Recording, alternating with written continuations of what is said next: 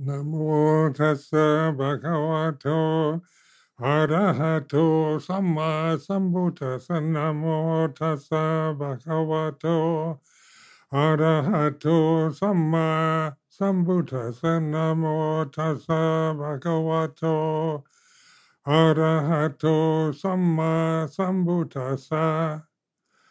Aparutade sangamatassa tawara ye sodavanta bamunjantu satang.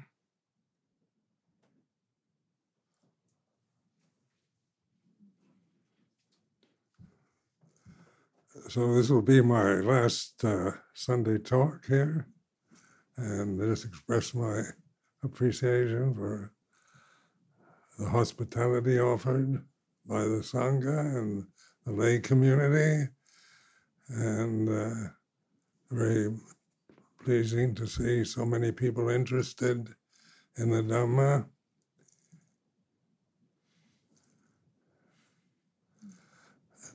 And when I was in Thailand the past 10 years, before returning to the West, I was getting old. I left Amravati and when I was 76. And then I thought I'd pass away in Thailand. I already have a coffin waiting for me. And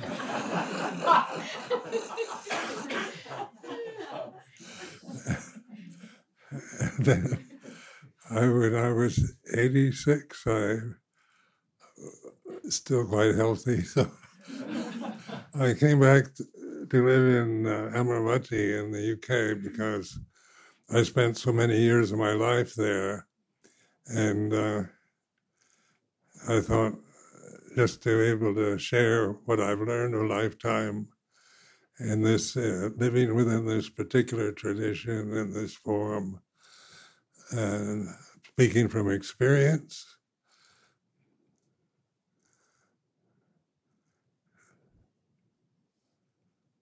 So there's been a request to reflect on the Brahma Viharas, and these are always inspiring to reflect upon because they represent, what they call the divine abodes, or the abodes of Brahma. Vihara means an abode. Brahma is the God, divine. And so what is divine, and then we have it's that English word, we have certain beliefs in divine beings or divinity as something very high, and we're mere mortals. And Brahma is, if you're a Hindu, is the ultimate deity. And so this is inspired thinking because it's concepts like metta is the first Brahmavihara, which is loving kindness, and karuna, which is compassion, and mudita, sympathetic joy, and upekkha, which is equanimity. So these are realizable states. They're not like something that you've got to get, but through understanding Dhamma, then you awaken to the true nature of divinity, which you can't claim on a personal level. So when you go through the reflective practices, like is the body divine? Is that what I want, a divine body? And of course, that's ridiculous. And the body's not divine. And then my emotions, my thoughts, my memories, are they divine? My ideals can sound divine, like loving kindness or unconditional love sounds very divine. And compassion, universal compassion is really, it's beautiful, where we understand the suffering of all sentient beings in a way that's empathetic and kind and compassionate. That's a beautiful quality that human beings have. And mudita, sympathetic joy, and that was, just the joy of the beauty of the planet, the joy of beautiful friends, the joy of the flowers, or the joy that arises from autumn in New Hampshire. And there's so much joy in this realm that we're experiencing. But is it come from personal conditioning, or is it natural sympathetic joy? Because when you try to personalize it and try to feel sympathetic joy as an ideal, it's, your personality doesn't really feel sympathetic joy. You hold it as an ideal, you want it, but what is sympathetic joy is joy itself, which is a part of the human experience of conscious. We experiencing consciousness through the senses. And then equanimity, upekkha. So upekkha is equanimous, peaceful, and we all want that. We want a peaceful life, peaceful mind, peaceful emotions. But our emotions, are they ever peaceful? Can you just, when you feel peace from some events that happen in your life, you experience the stillness and bliss of a sunset or the autumn in New Hampshire, then can you sustain that with clinging to, I want life to be like this? Immediately the joy of the moment is lost when we try to hold on to experiences of joy.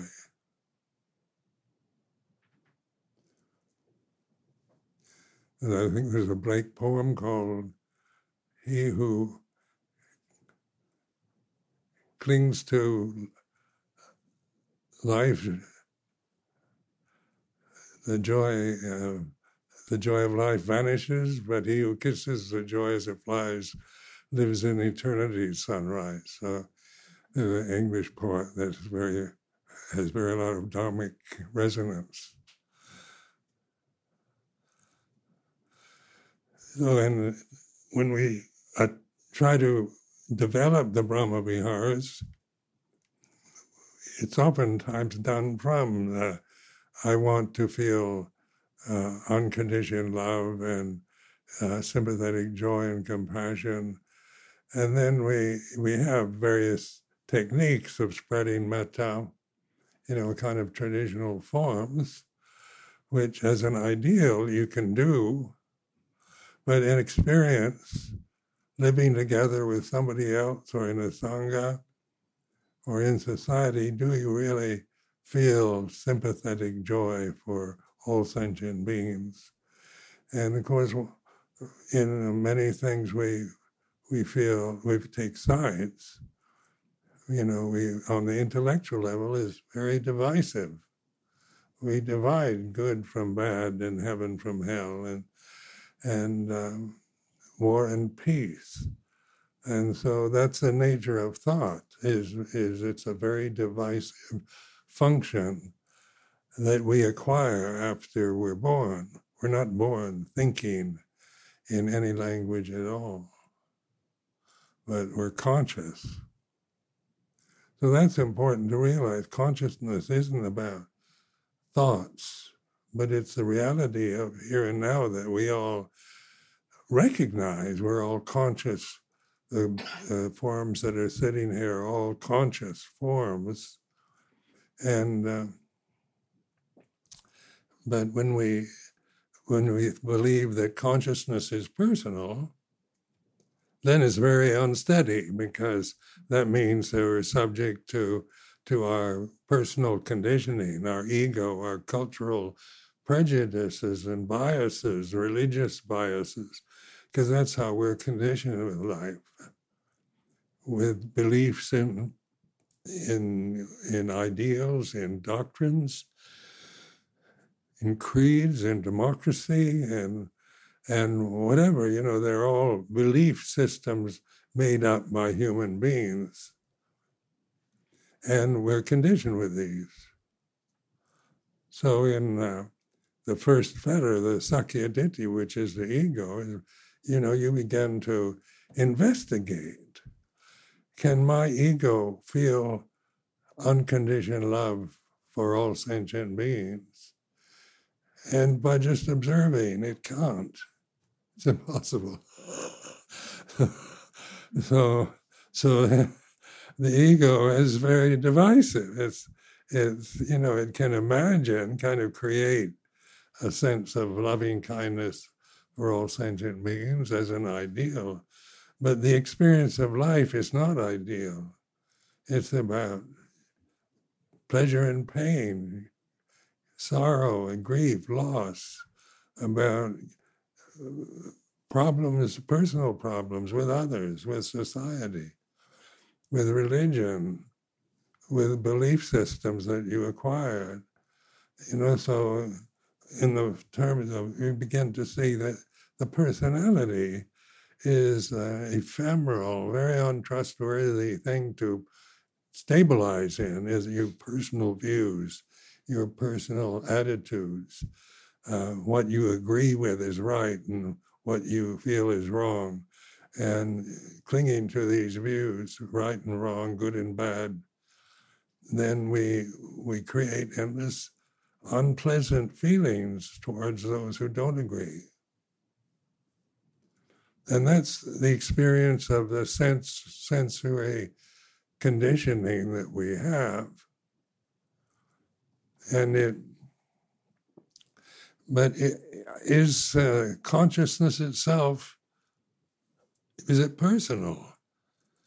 And through my investigation, I can believe it's personal because I was brought up to believe that the consciousness is inside me, that my consciousness is separate from your consciousness. And because I feel separate as a separate form, the separation, this clinging to the separate appearances that the senses create, is very deluding, and that's why it's hard to have world peace and fairness and justice for all, even though these are beautiful ideals. But can you sustain justice for all and perfect democracy in a realm where everything's changing and where people have different conditioning, different expectations, different prejudices, biases, beliefs, because then we conflict with each other. So on a personal level, the witness to the personal conditioning is awareness, or awareness is what I use, the word awareness, conscious awareness. Can be aware of personal conditioning. So each one of us has a different personal conditioning. Even, you're brought up in the same family. My sister and I, we were very different persons. And we were brought up by the same parents and the same kind of culture and religious conditioning. So metta, investigations into loving kindness is pure conscious awareness, because that isn't conditioned by right and wrong, good or bad. Awareness is natural state of being here and now. We're aware that we're conscious at this moment is like this. And so it's not something you've got to get, but something you begin to trust. And then conscious awareness is non-critical. So when you abide in conscious awareness or mindfulness, it's silent. It doesn't discriminate right from wrong, good or bad, male or female. And it's not personal. I can claim it with English words as my consciousness, but that's not really what you find out when you are mindful and investigating the experiences that we have as individuals. So beginning to recognize loving kindness or metta is a natural state of being. It's not a created state. It's not personal. It includes everything, everybody. And so when we spread metta, we spread it, loving kindness, to devils, to angels. It's perfectly equal amounts of metta to the worst, the best, the gods, the Brahma god, or atheists, or maniacs, or serial killers. When we divide it up, we talk about metta to pedophiles or serial killers. It's on a personal level. Can you do that? Is that possible? So, you feel those are the, two very conditions that we tend to regard as very bad. And so on the impersonal awareness, you can, because pedophiles have the same consciousness that we all have. It's not their consciousness, it's pure consciousness. It's the deathless reality that we share with all sentient beings. So then you begin to understand what unconditioned love is, or loving kindness in terms of the translations of metta. So at moments when we realize our true nature is conscious awareness, we aren't condemning or making judgments about ourselves or others. It's impossible. As a person, I can be very judgmental. So, because I've developed, a strong sense of what's right and what's wrong and what's good and what's bad. But this is tested out for yourself, as a personal, as you see yourself as a separate individual person, can it really have loving kindness for pedophiles or serial killers? And so then, because they're wrong, and and so that is a judgment we make with words. In any language, all languages have that dualistic function of discriminating between right and wrong, good and bad, heaven and hell. Then karuna, compassion, then we can be generous with compassion, like we can feel sorry for pedophiles, serial killers in one way, because we know it's a hell realm that they live in. So on a rational level, we can feel sorry for them. But at the same time, their consciousness is our consciousness. So the conditions of that we are karmically connected to may be very good, very generous, very kind, or we're brought up in just survival communities where we're just trying to survive in an unpleasant conditioning experience. And, we're programmed, conditioned to do horrible acts or think horrible thoughts. So these are the differences on the condition level, and we're all different one from another.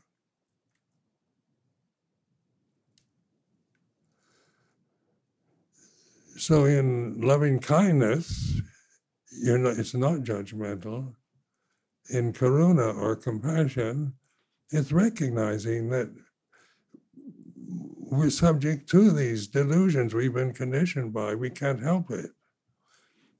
We can't, if we've been programmed to be a serial killer, if that's how we learn to survive or how we get lost in our feelings, that's one has a sense of compassion because we're caught in very negative, very dangerous conditions that we act or speak upon, and we make others miserable and as well as ourselves.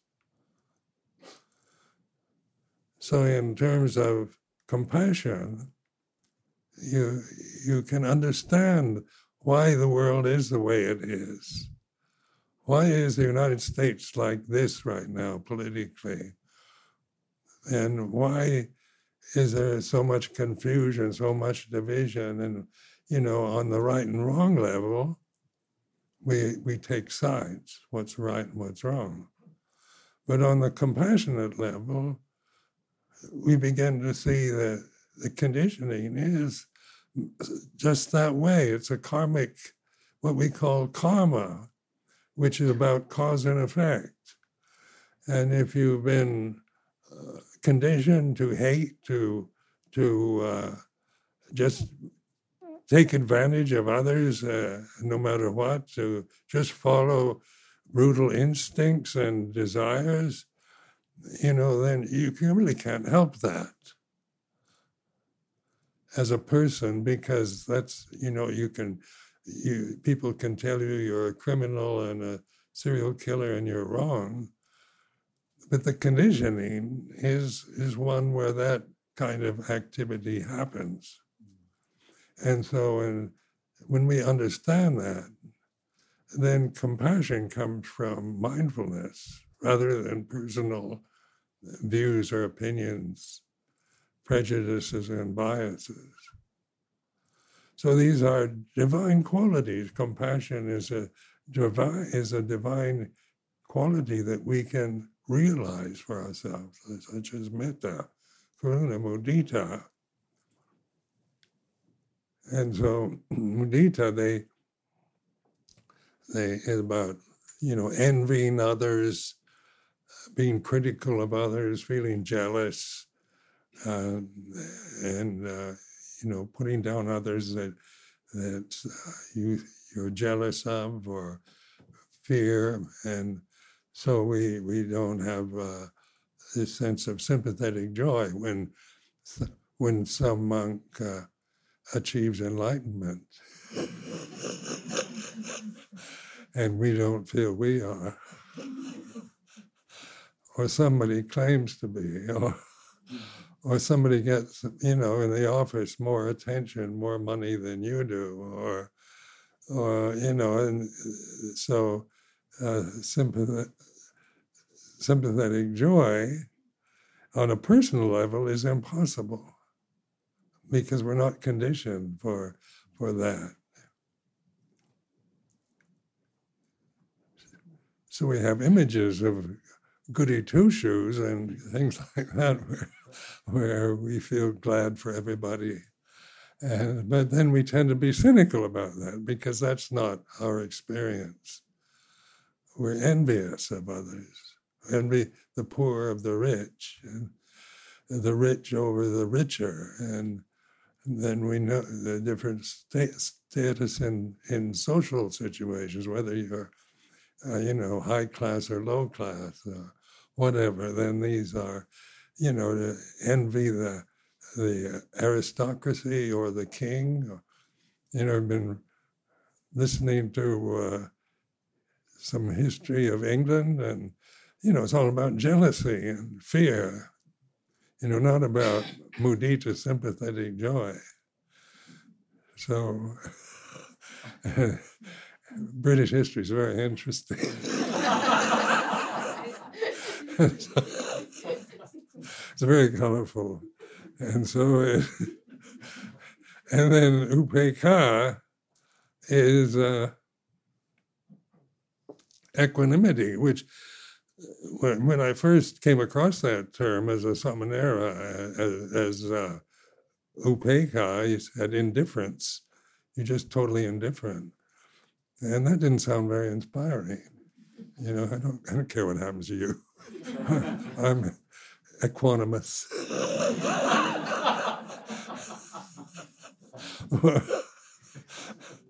Who wins the election? Hey, I don't care. I'm equanimous. And I'm practicing equanimity. And, what is equanimity? And it's not about thoughts or sides or just being kind of idealistic and generous or totally indifferent to the society you're living in, but it's equanimity is balance. Metta and upekkha balance each other out. They're virtues that are highly recommended.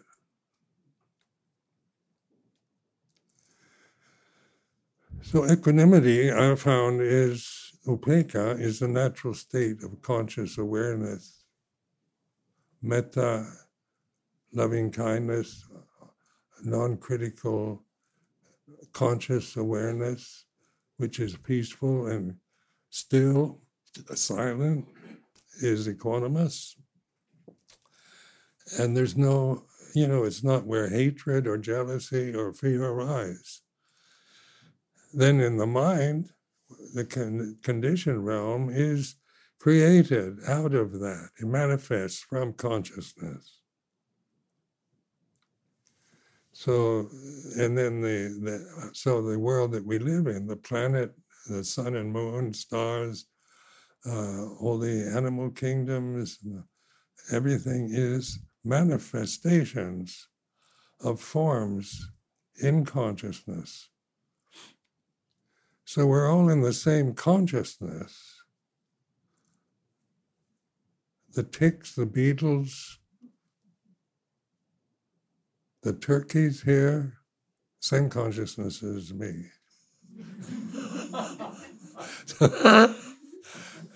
So when I look at a turkey, I feel connected because there is that connection. Or looking at all of you, there's a connection that is ultimate reality rather than personal knowing each one of you or, having views and opinions about you as a person, as an emotional being. That gets into critical discrimination. But when we begin to experience loving kindness as silence, but it's not a dead silence like you go unconscious or become a zombie. It's pure consciousness is bliss, and it's here and now. It's not something you get through practicing meditation. It's something that is realizable here and now. And so even though, I could understand that when Luang Por Chah would give talks, but, then my experience was very much bound into reacting to what I see, hear, smell, taste, touch, and think, and on a personal way. So I was a person from an American background living in northeastern Thailand, which was a very different culture, the third world at that time, rice-growing villages. We went Binabat, alms collecting in village Thailand in the northeast. Everything was very different. The conditioning was different. The Vinaya is a very different kind of conditioning. it was based on skillful and unskillful action and speech. So it wasn't alien to me because I was brought up to be a moral person, as trying to be virtuous as a moral individual. But it's much more complicated than the Ten Commandments or the five precepts, as all the monks can verify. So, learning to live within the designated structures of what right speech and right action. And then even though I could appreciate that ideally, the experience of the fear of doing something wrong, the fear of making an offense, of being criticized by other monks, by being scolded by Ajahn Chah, so the fear of being chastised or excluded or disrobed or all that, was part of the experience that one has when one is taking such a refined level of training as Vinaya. But the whole point was awareness to Luang Por Chah. So then one could take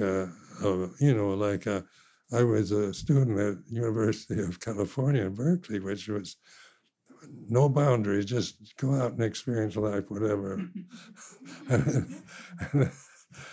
Which was kind of fun when you're young, but it doesn't get you anywhere.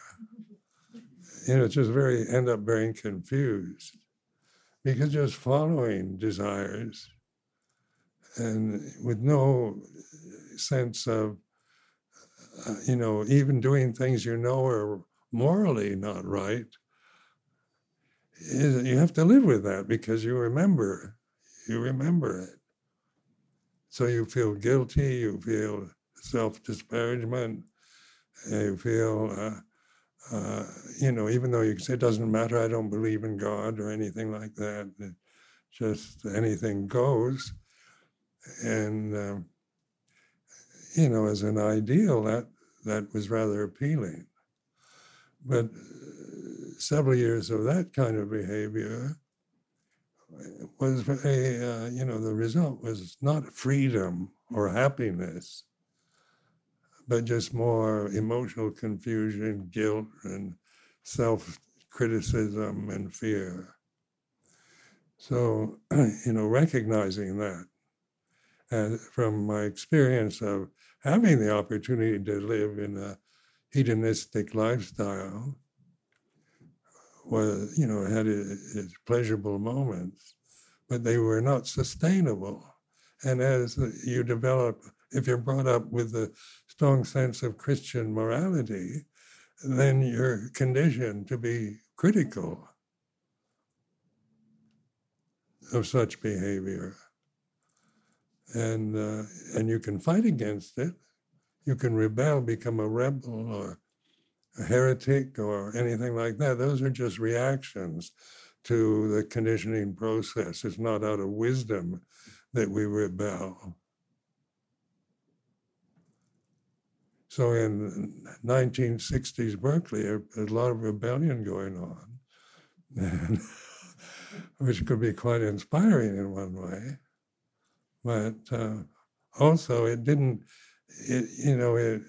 one could put down the kind of rigid views of moral behavior and belief in God and Christianity and the kind of rigid attitudes of 1950s American culture, which was very black and white.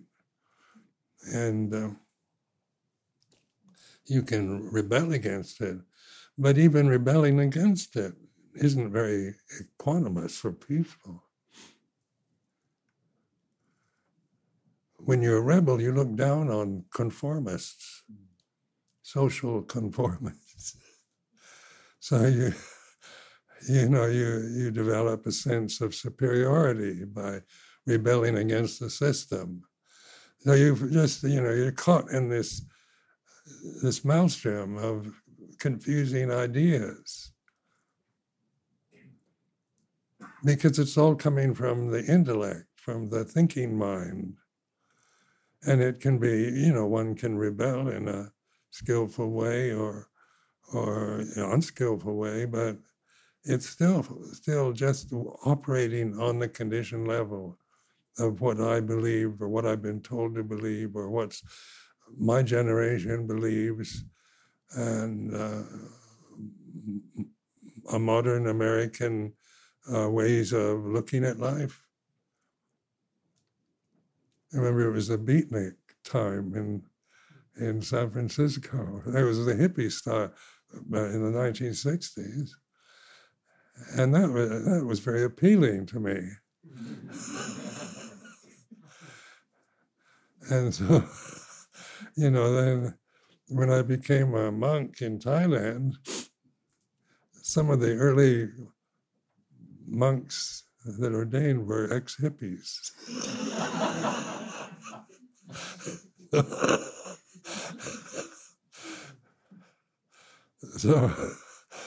So it was fun to rebel when you're young and thumb your nose at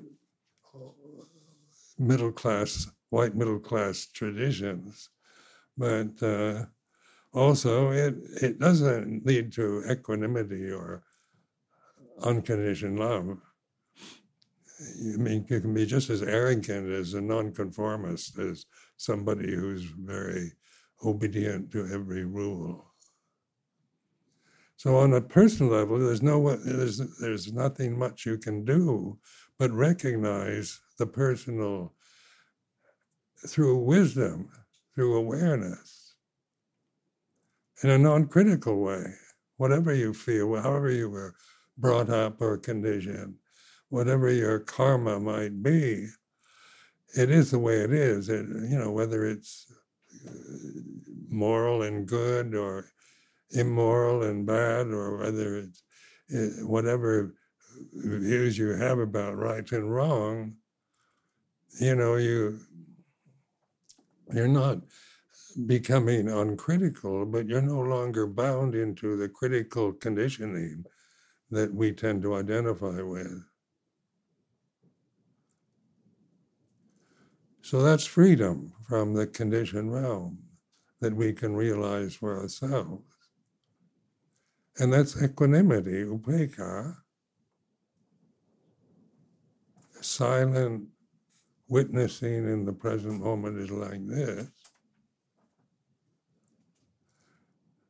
And then I began to notice what I call sound of silence, the kind of cosmic pulse that's here and now. And when I ordained as a samanera in Nong Khai, I was, as I said, referred to many times, this Word of the Buddha book, collection of Buddhist teachings, that everything is impermanent, all conditions are impermanent. And so having had a previous interest in Zen Buddhism, I'd read many Zen Buddhist books, I thought I'd make up a koan. So is there something permanent? So in the investigation of emotions and memories and that I was doing through just watching these thoughts, these memories, these emotions, repressed emotions. I was having a lot of repressed emotions, being all alone, and emotions that I avoided when I could distract myself with sense objects. But being alone in a hut in the forest, suddenly there's nothing you can distract yourself with. And you suffer a lot of restlessness and confusion, and you've learned a meditation technique that doesn't work anymore. And so you kind of don't know what to do.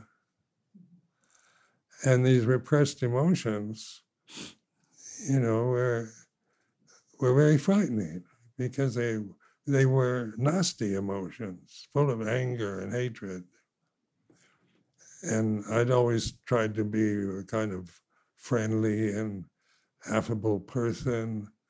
And, so I developed an affable personality by repressing the anger, resentment that would come up in consciousness. I learned to because I was punished for it when I was a child for showing anger. So like children learn how to survive, and they develop repressive techniques to survive in a family. So I'd done that. My family was a very good family, but they were not necessarily wise family. And so all I could do was, I started studying the scriptural teachings of the Buddha, and he said all conditions are impermanent. So I believed that. I can see I actually believed because it's written in this book.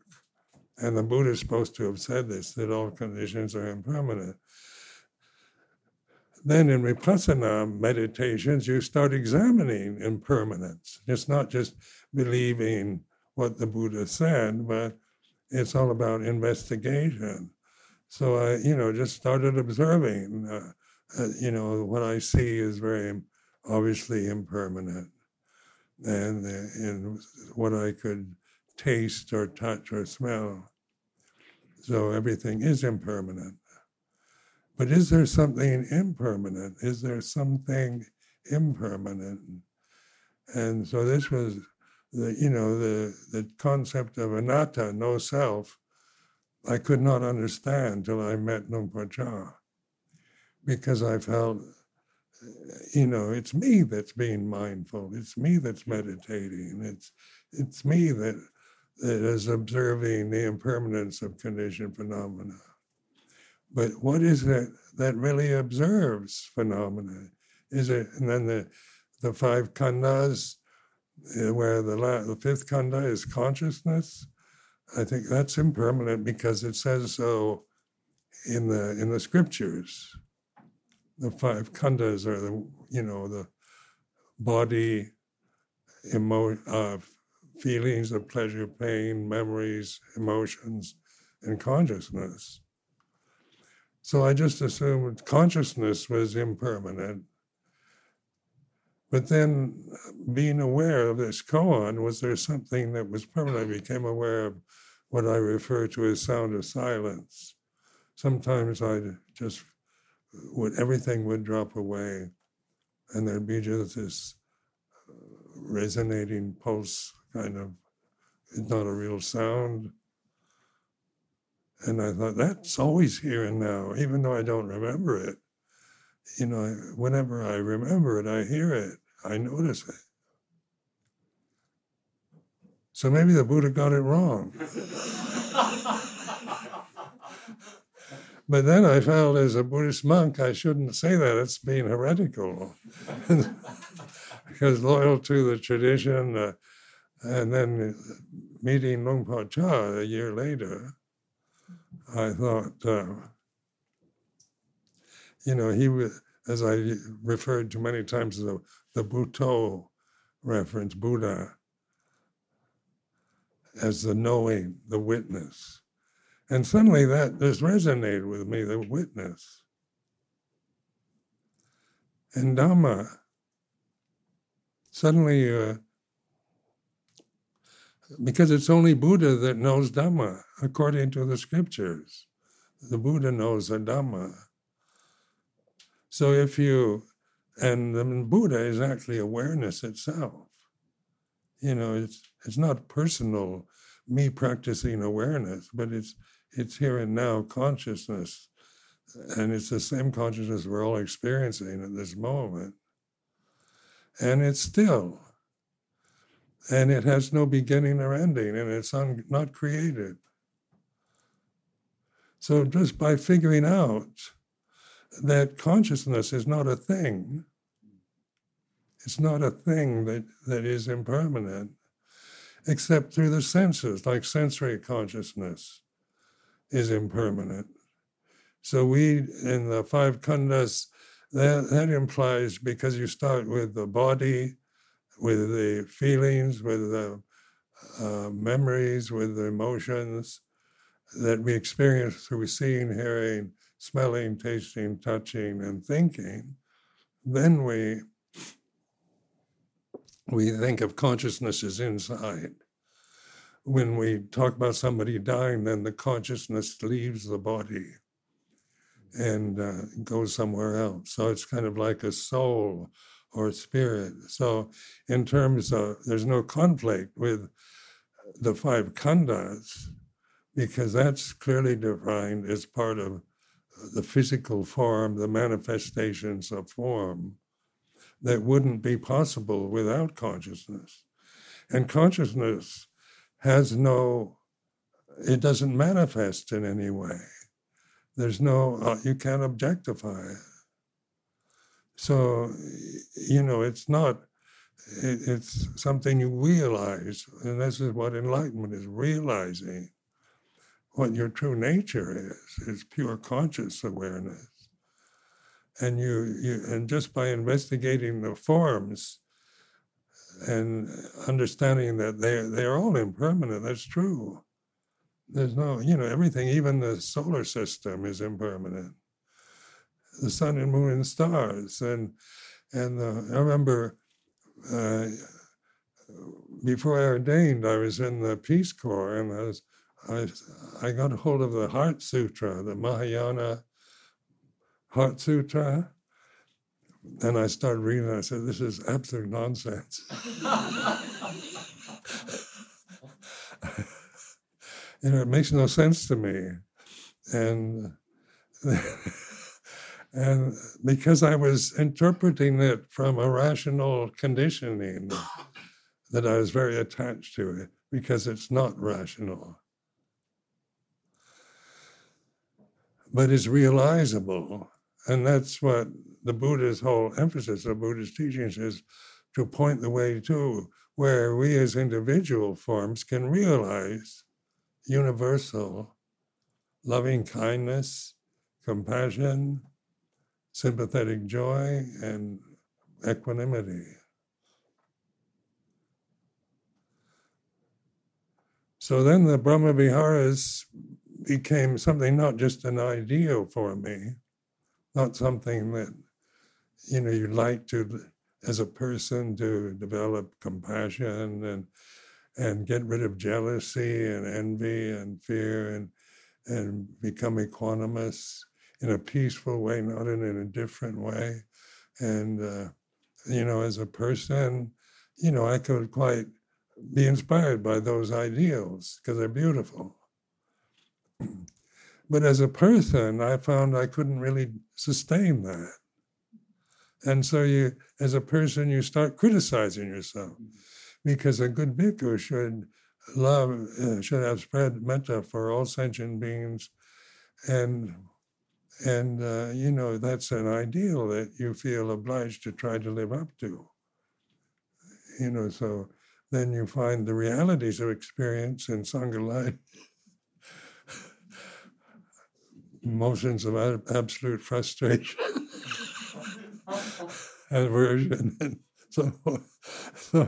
so in terms of experience, it's the five khandhas that experience.